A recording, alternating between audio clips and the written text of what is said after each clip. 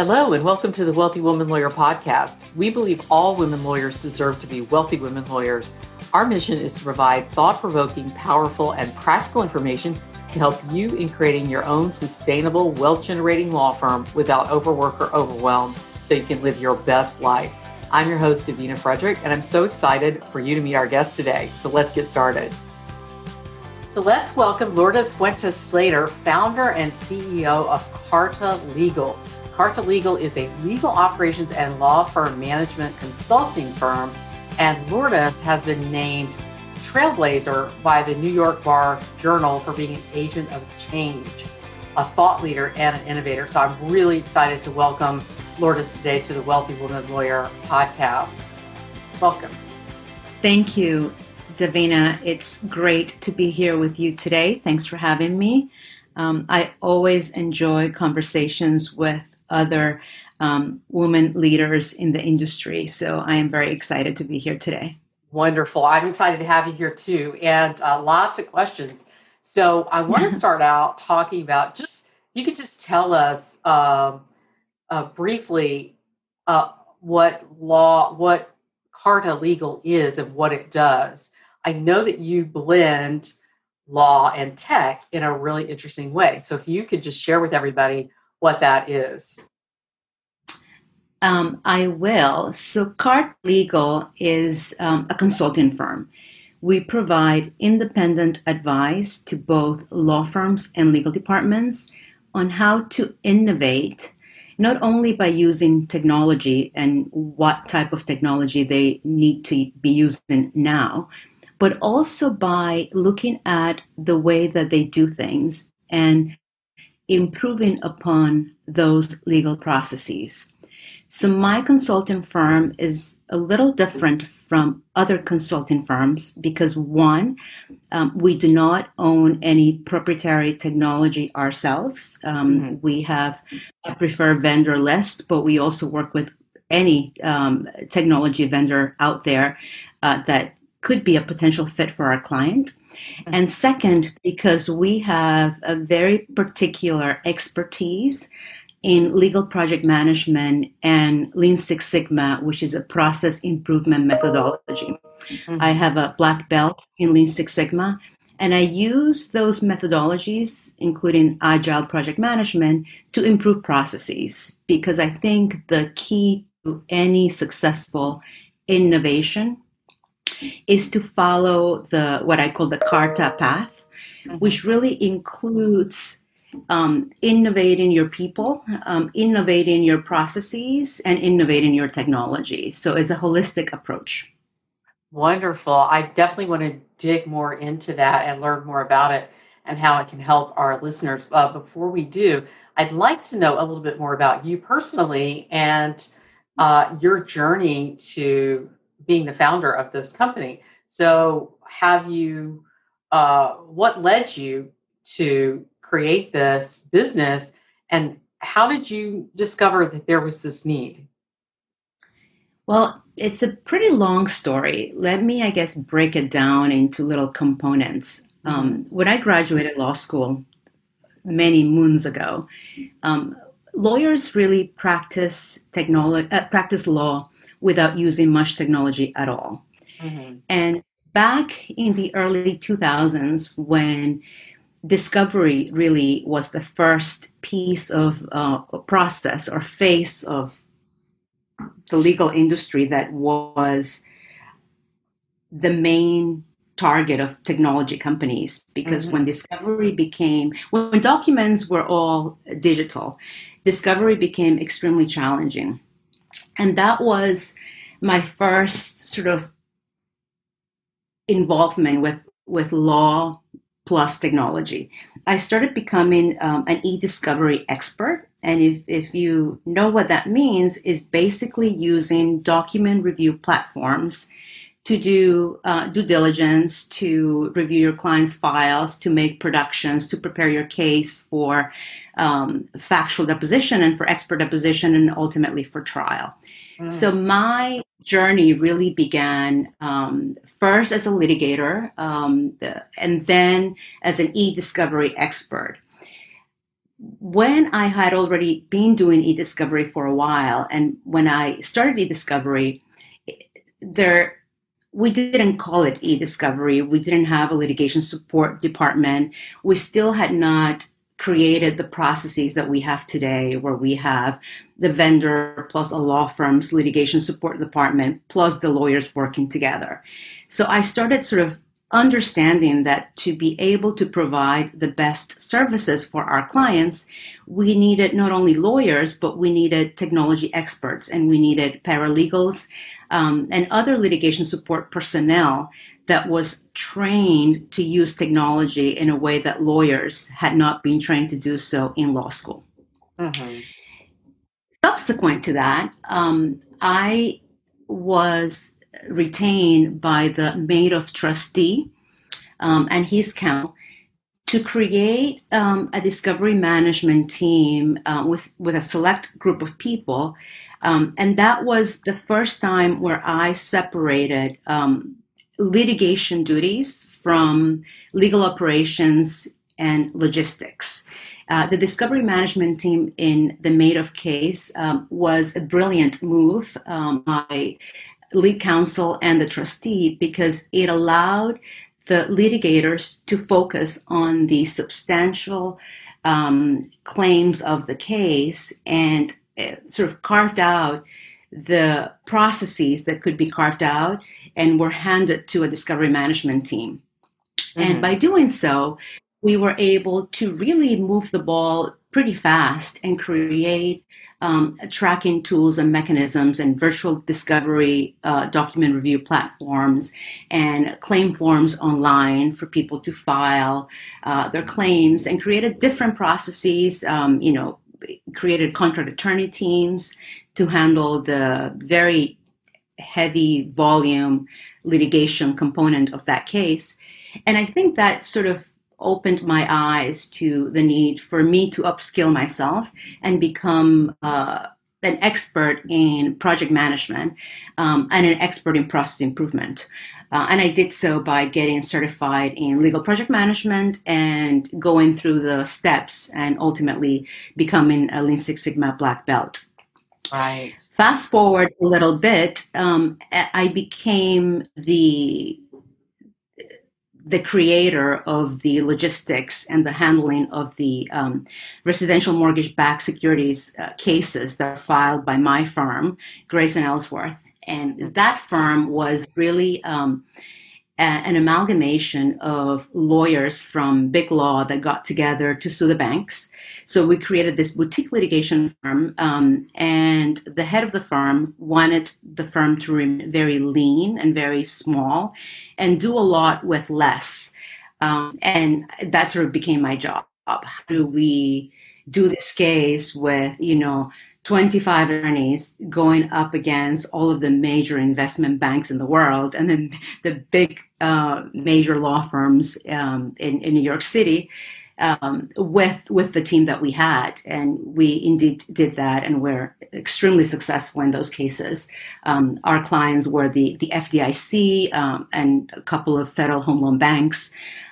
So it was another sort of successful experience in what technology can do, and what the ability to separate litigation itself or lawyering itself from the logistics, where you require a different type of expertise and skill set.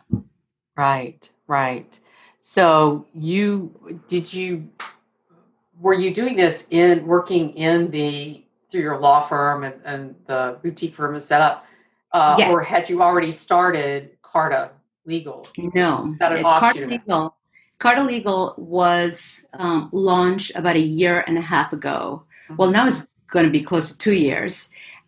So it was after I did this for two big law firms in two really large cases, which is, I think, the reason that I was named a trailblazer, was really for my work in those two big cases. And what I thought is, instead of finding another firm with one big case, one big problem like Madoff or RMBS, where I can be the lead, chief innovation officer, I want to be able to provide those services and legal departments that are interested in innovation, opposed to when you join firms and your role is to really innovate from within. Some firms may not be ready, and there are a lot of challenges that are involved with that. And I also thought that that would limit my ability to impart everything that I have learned to a broader audience. I mean, really, Right. my goal is to educate the broader audience. It's not really to help one particular client in one particular problem. It's really to make the pitch and the statement that we as lawyers must have as our mission to improve our processes and innovate the way that we practice law, because the technology that is available right now will allow us and is allowing us to provide services in a much more efficient and speedily manner than we ever did before. And for the most part, lawyers are not really cut up with that technology at all. And that's Right. my goal with Carta. Right. Right. I do think, as attorneys, it is going to be, has been, and is going to continue to be the challenge of the future is how we have to start rethinking how we how we function as business owners when that's going to require something different than the lawyer mindset, right? So you have lawyers, if you're owning a business, you're growing a business, you have to start looking at uh, things from that with that CEO hat on and saying, how can we continue to innovate beyond? I think most people, when they think of technology and lawyers, they think of, I've got the laptop and everything's in the cloud and these are, and everybody has a cell phone and these are innovations, right? But what you're talking about goes much deeper than that, where you're looking at your systems on a systemic level and saying, how do we use technology for our fulfillment and production, right? Right. And So, it's a very broad topic and it's a very broad concept, but mhm, you mentioned something when you were talking that I want to emphasize, which is, and this is related to when you're starting your business or when you have a small firm and you want to compete with the bigger fish. I think mhm, technology is the great equalizer. And that is one thing that we cannot lose sight of, because I think in my own personal experience, we have proven in our cases how we can litigate being a small firm against all of the major institutions and law firms in the world by really instituting efficient technology and methodologies.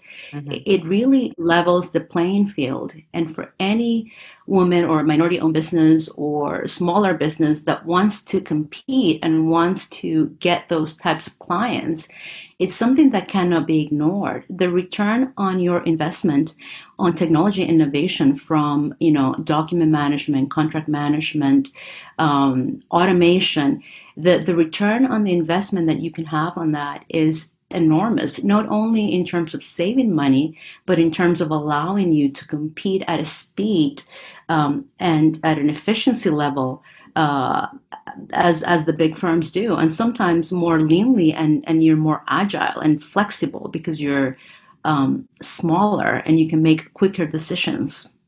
Right, right. I couldn't agree more. I think you are definitely uh, in the hot spot right now. I want to talk about the systems that you use. So let's dive into Lean Six Sigma and talk about that and tell us what that is for people who don't know. Tell us what that is. Lean Six Sigma is really a process improvement methodology. It is a way, and it really started in manufacturing. because the car manufacturing companies, for example, needed to Mm-hmm. become more efficient, and is based on a lot of Japanese lean thinking as well. And when Six Sigma really means to try to eliminate defects to 3.4 defects in 1 million units. That is what Six Sigma actually means. Wow. Lean is a process whereby you remove all of the waste in your process so that you can add value to your client. And value basically means anything that your client is willing to pay for. And when I say your client is willing to pay for, I mean that your client knows exactly how it is that you're doing your work, and your client is willing to pay for that. So we need to eliminate the waste in your process so that the service that you are providing, the work product that you're providing to your client, removes those waste components and tries to make it as precise as possible. Of course, in law, 3.4 defects per 1 million units is not really even realistic or makes any sense, right? Because even Right. not producing, 3 documents in error in a million, it's a very expensive challenge. But it's sort of looking at where you can reduce error by improving systems. And Lean Six Sigma gives you different tools. We're a big fan of the Kaizen event, which really means a team meeting, cross-functional team meeting. If you're in a law firm, you would include your IT people, the people the lawyers in your case, maybe paralegals or litigation support personnel, everyone getting together and sort of mapping out anything. It could be how you file a complaint. It could be how you do due diligence. It could be how you produce documents. Figure out what a pain or pressure point in your daily workload or project is, Mm-hmm. and try to map it out. So we actually, it's a fun exercise. There's brainstorming techniques that we use, and we map out the process the way you're doing it. And then we start challenging the different components of that process to see if there are ways to make that process better. And by doing so, we find out where mistakes are happening and why. For example, in a document review process, you may find out that the document review is taking too long because you may not be using the right document review platform. You may not be using analytics or artificial intelligence that you may already be paying for, and you are not even aware that you're paying for that. You may have too many contract attorneys reviewing documents, but not enough of your own attorneys doing the QC process. So there may be too many errors.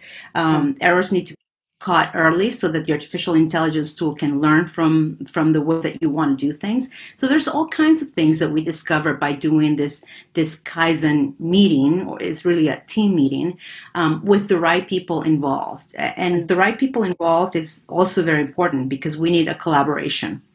Mm-hmm. Mm-hmm. So tell me what size law firm, at what stage in your growth should you be doing these kinds of analyses? Like, if this is not for solos or maybe attorneys with, it's them and some paralegals. At what stage of the growth of your firm are we talking about? Firms that are making $500,000 a year, $1 million a year, $10 million a year? What? No, I think that anyone can benefit from technology, and it doesn't matter the size of your firm. You need to pause and think about how you're doing your daily activities. For example, there was a very, very busy local litigator that was doing a lot of divorce cases. And we figure out that by having an automated intake process and by having templates that were automatically filled out, and using the video, but it could be many other things, as a tool, we were able to make this client a lot more efficient, be able to take a lot more cases, because his secretary and his paralegal were not overwhelmed with all the paperwork. We reduced the cycle time that it took from cases to get from the door into his hands. And even then, we created processes, including, using document management and contract management tools to really make him more efficient so that he could do a lot more. And these are things that are not very difficult to implement. They're not very costly to implement. And I wanted to make that point because it's not that you need to be a big firm to acquire some of these technologies. A lot of the licenses and subscriptions are based on users. So you really need to consider the possibilities within your own law firm, regardless of size. Of course, if you have a really large matter, you can then, ramp it up and use more sophisticated tools and, do Kaizen event and process mapping and do all kinds of analysis that are more sophisticated. But at any point, I think you can benefit from upskilling your people, reviewing your processes and make them less wasteful, and considering what technology you should be using. Right. I think that's wonderful advice. And the reason I ask that is because I think we're seeing a change happening in the industry. We've already had so many women law firm owners who choose to start their law firm because they want that flexibility in their schedule and control.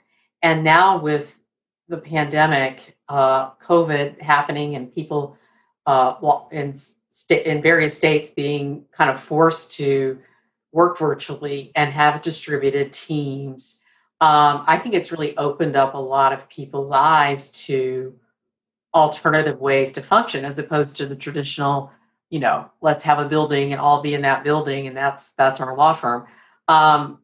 And so I can really see people having a strong need for not only leveraging their technology, but really examining and creating processes and systems to deal with people working as distributed teams with remote workers, Are you Absolutely. seeing that?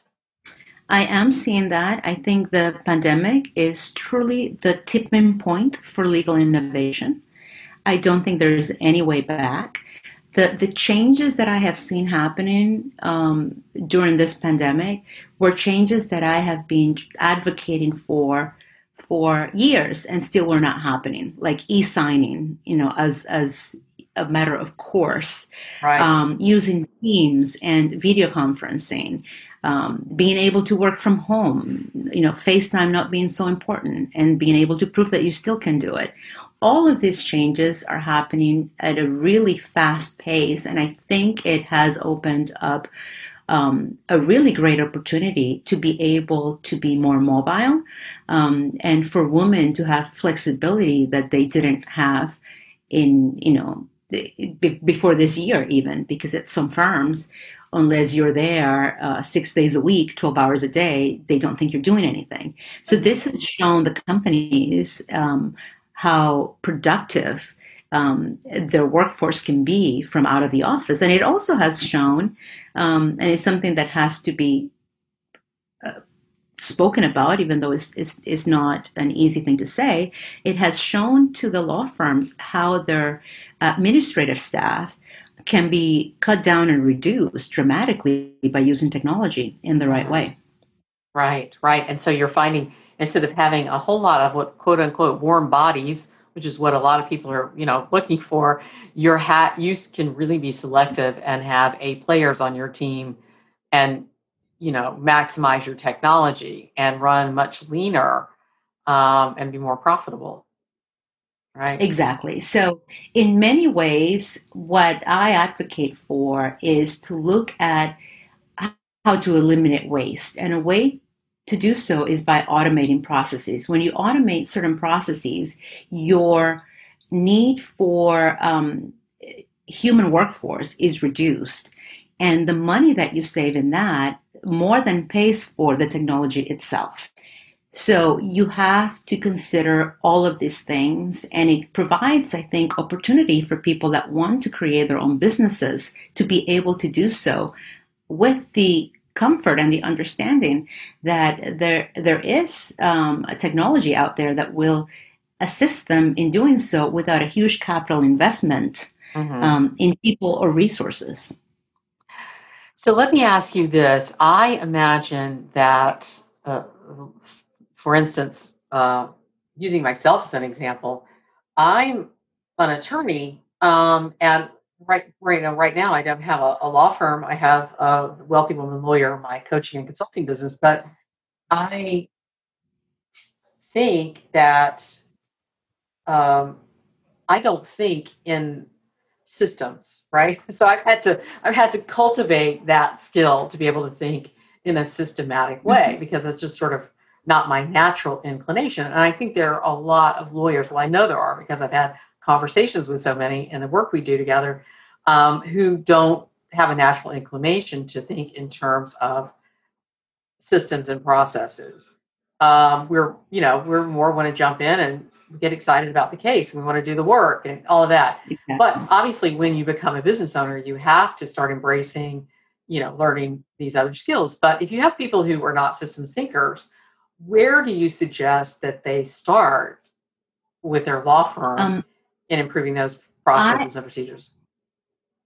I suggest they either hire a consultant that can help them with those processes, or they become process experts themselves.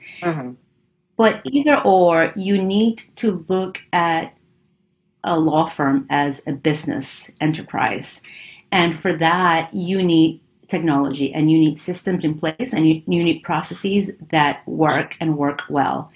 And this is not peculiar to you or the people you're talking to. I think lawyers, we have not been trained to be efficient in the way that I'm speaking about, because we are rooted in precedent. We are rooted in not making mistakes. We are never taught practical skills in law school. Everything is about law and precedent and regulations. Right. And then we are trained to, figure out the causes of action or file a complaint or do a licensing agreement.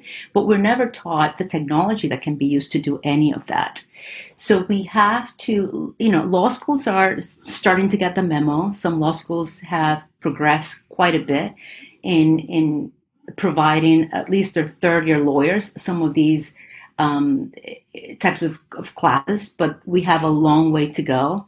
And law firms have a long way to go in terms of accepting that it is, in my view, unethical to ignore the availability of technology and what it does to your case, and still provide services in the way that you did, 10, 20 years ago.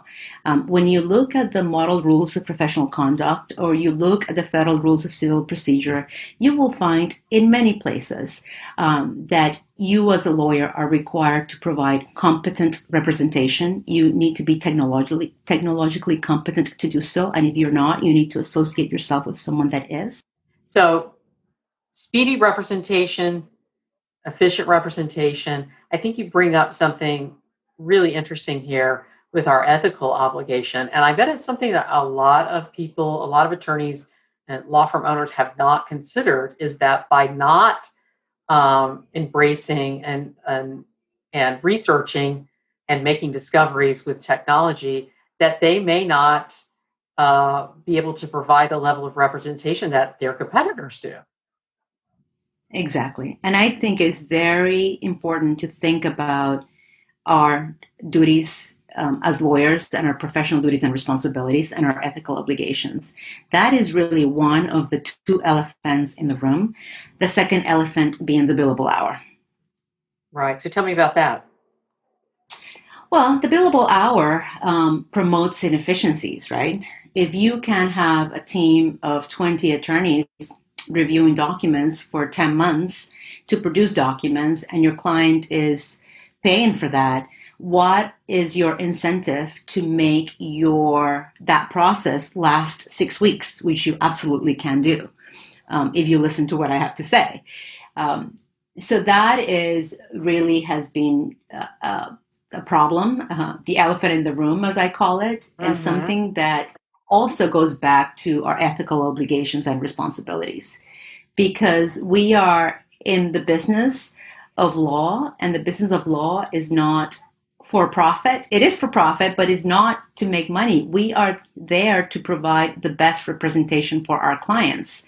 And that sometimes means that you have to relook and rethink about how you're doing your work and how you are providing those services.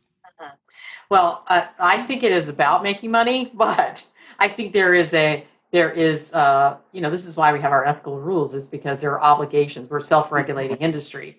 So Yeah. yes, you can but you also can make money just because you don't keep a case for, much longer, and instead you incorporate technology and you improve efficiency and you're moving cases through more quickly.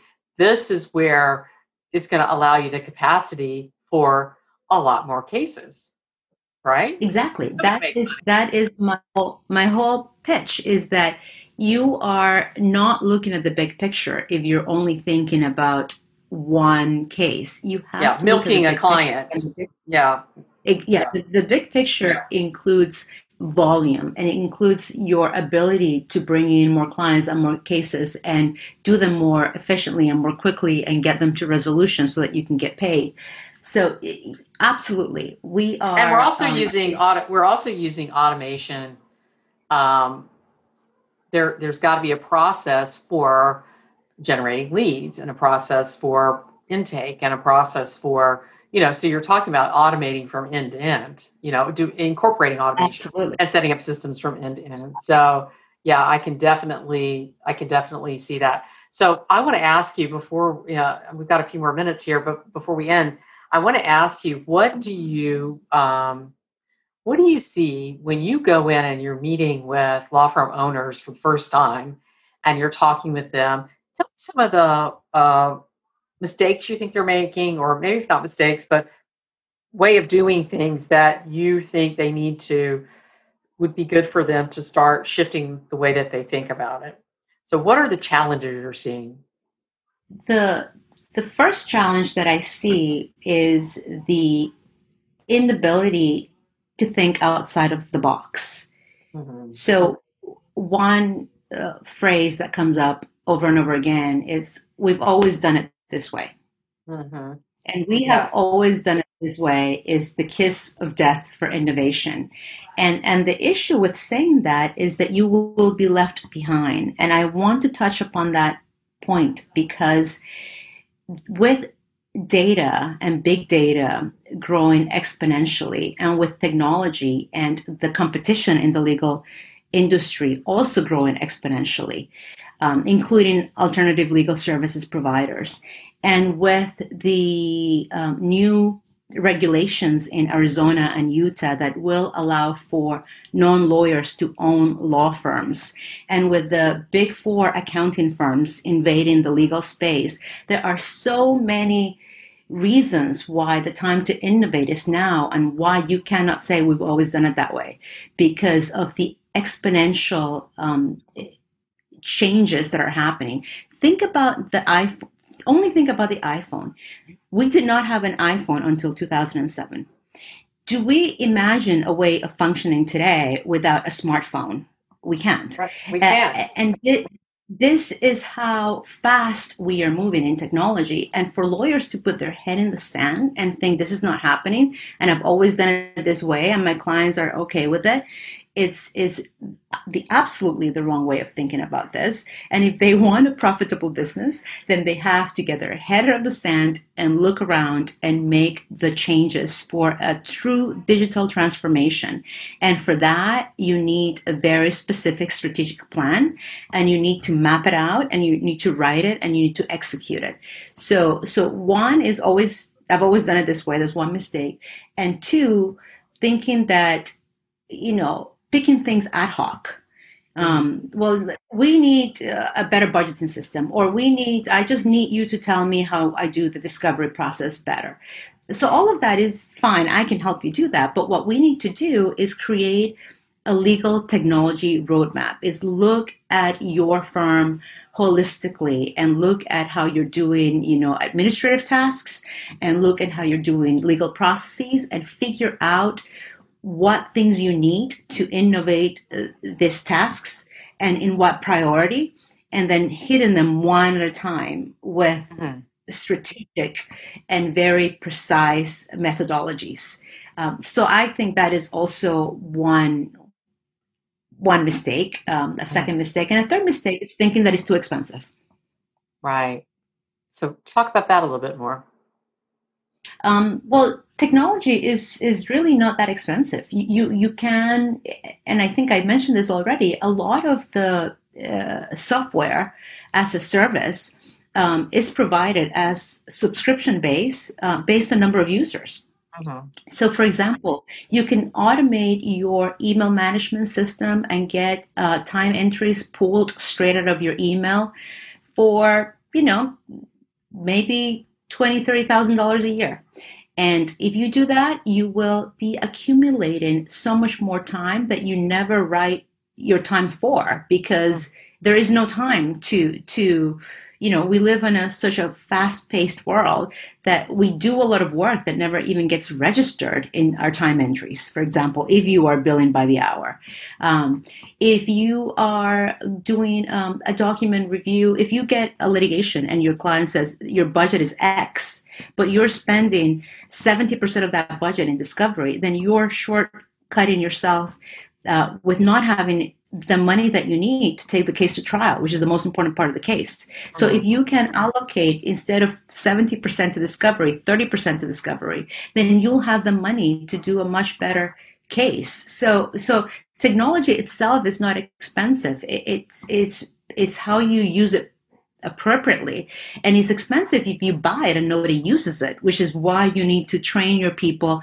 and fix your processes and have everyone on the same page before you acquire technology, which is another Lean Six Sigma principle, is to have everyone understanding what it is and why, so that you have buy-in from within. How many times have you heard, well, I bought that piece of software, no one in my office is using it, that was a waste of time and a waste of money, and I'm never doing it again?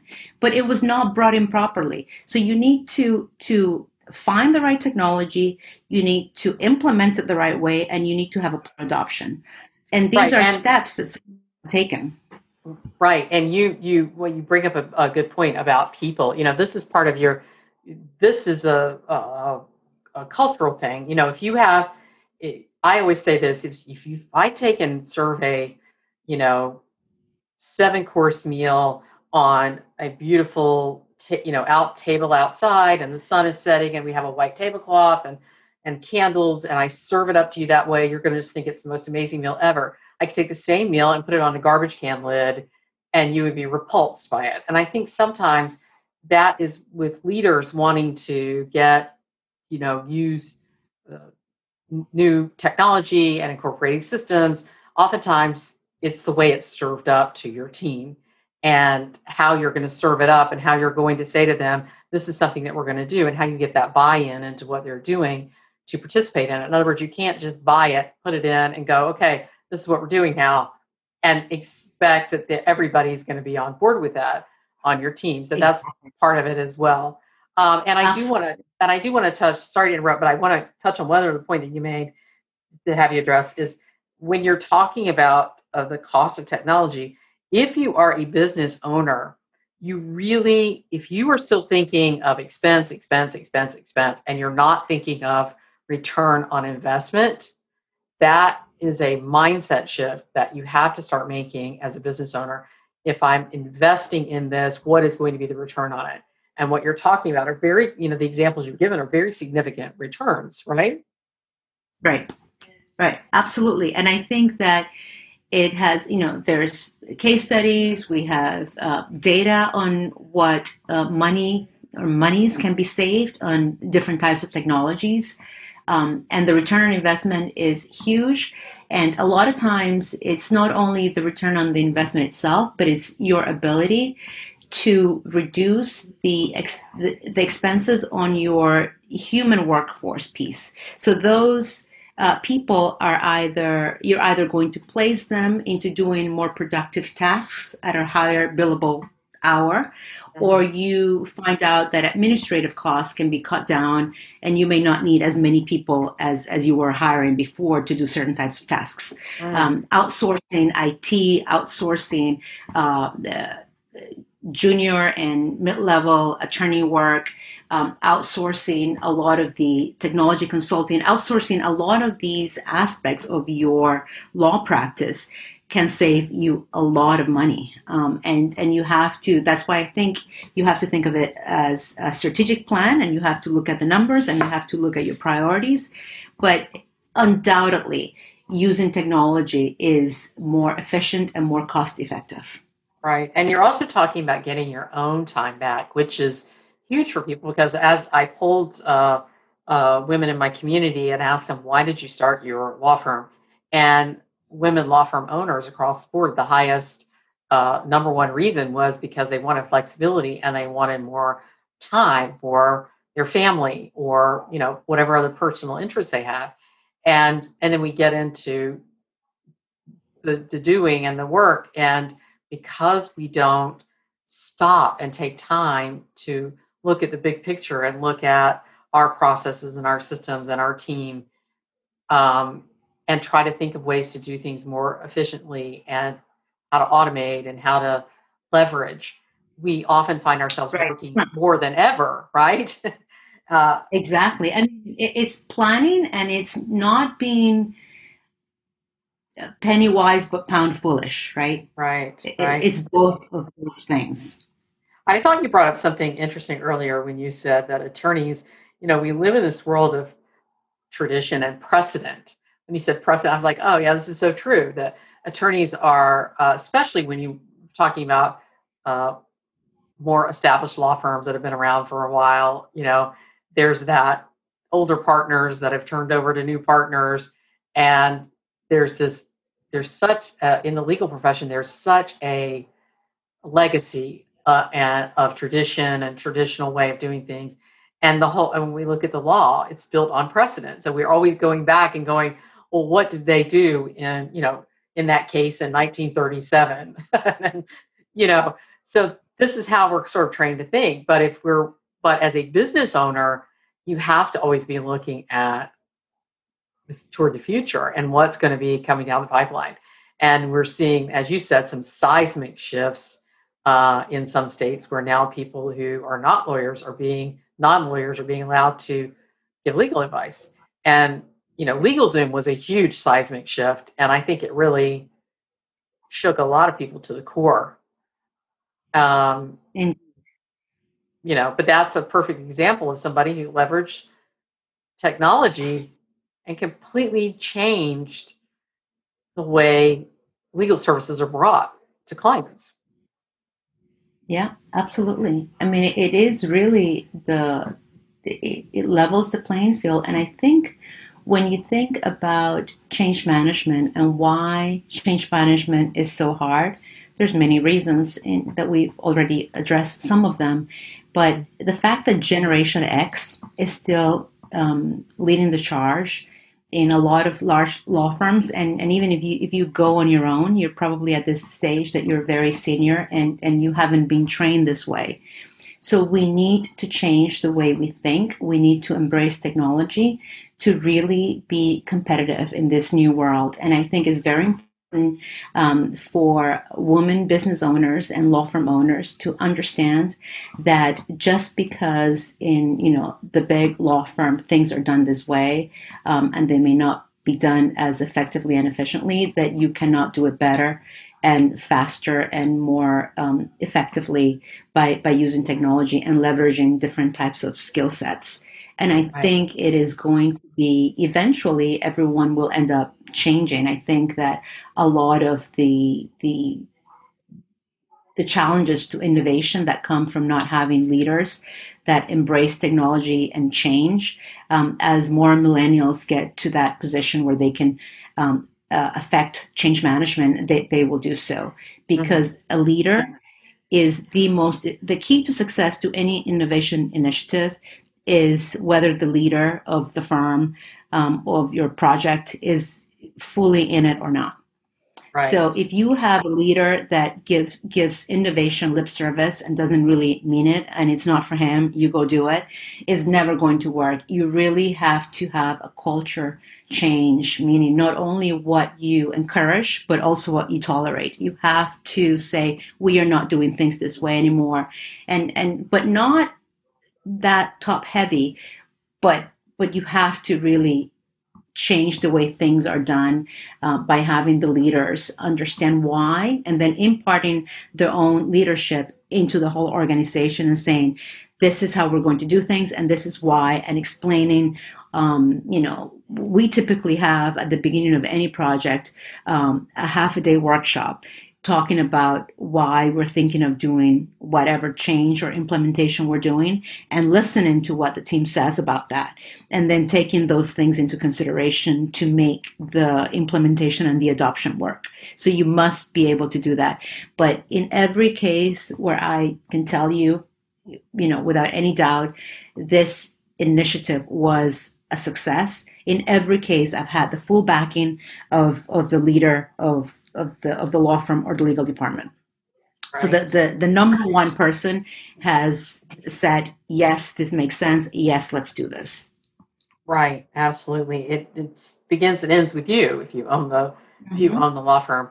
And and so I want people to lead this with an understanding that um, I think so many of us, when we think, we have generations that have grown up on social media, and so when they think of, oh, technology, marketing, my law firm, social media, right? And so that's where a lot of people are thinking technology is in attracting clients and that kind of thing, and they may not be thinking about their fulfillment processes. And I really want them to leave with an understanding today that there's a tremendous opportunity here to be a pioneer and a leader in this area and really leverage your services um, in a way that's going to allow you to create a very profitable business. Would you agree? Yeah, absolutely. Yeah. Technology, 100%. Technology is so much more than just use it for marketing. Technology is um, to be used internally to automate your processes, for collaboration tools, for document management systems, contract management systems. Business intelligence is one of them, competitive Mm. intelligence that is sort of related to marketing, but not quite the same. Have the ability to data mine what you have already done so you know how long it took you so that you can provide not only a billable rate but an alternative fee arrangement that may be more appealing to clients nowadays. There's Right. so many things you can do. I mean, there last year was the highest year that I have data for legal technology investment, and it was by the third quarter. Technology legal tech investment in particular was at $1.4 billion. And that represents an enormous growth. And the year before, it was like a 700% growth. And this Wow. year, I can only see that number bigger. So there is the availability and the number of tools out there to do so many things is mind boggling. So what I try to do is to break that down into silos. Mhm. What type of collaboration tools can you use? What type of email management tools can you use? What type of document review tools can you use? And then guide you through those processes so you can look at a bucket, look at your options, look at your budget, and pick what's best for you. But there are many different buckets. Technology is not one, is not use it Salesforce for marketing. Technology is so much more than that. Right, right. So tell us how we can find out more about Carta Legal and get in touch with you if we want to do that. Well, we have a website, of course, cartalegal.com. So we can send people there and they can take a look at what our services are. And there is a contact form, and we can give you a call if you're interested in any of our services. Or you can reach me at lslater@cartalegal.com. Wonderful. Thank you so much. And we'll definitely include that web address in the show notes for the podcast episode. So Anybody who wants to follow up, that's the way to do it. And Lourdes, I so appreciate you being here today and discussing this very important topic with us, because I know it's on the minds of so many people. And as we go into 2021, I know it's going to be a huge part of a lot of people's annual planning. So thank you again. Thank you so much for having me here. I really enjoyed our conversation. Me too. We hope you've enjoyed today's episode of the Wealthy Woman Lawyer podcast. If you have, we invite you to leave us a review on your preferred podcast platform. The more 5-star reviews we have, the more women law firm owners will be able to positively impact. Your thoughts and opinions are so important to us. If you are a woman law firm owner who wants to scale your law firm to $1 million or more in gross annual revenue and do it in a way that's sustainable and feels good to you, then we invite you to join us in the Wealthy Woman Lawyer League. The League is a community of highly intelligent, goal-oriented, and driven women law firm owners who are excited to support one another on their journeys to becoming wealthy women lawyers. We'll be sharing so much in the League in the coming year, including the exclusive $1 Million Law Firm Framework that until now I've only shared with my private one-to-one clients. For more information and to join us, go now to www.wealthywomanlawyer.com/league. That's www.wealthywomanlawyer.com/league. League is spelled League. We look forward to seeing you soon in the League.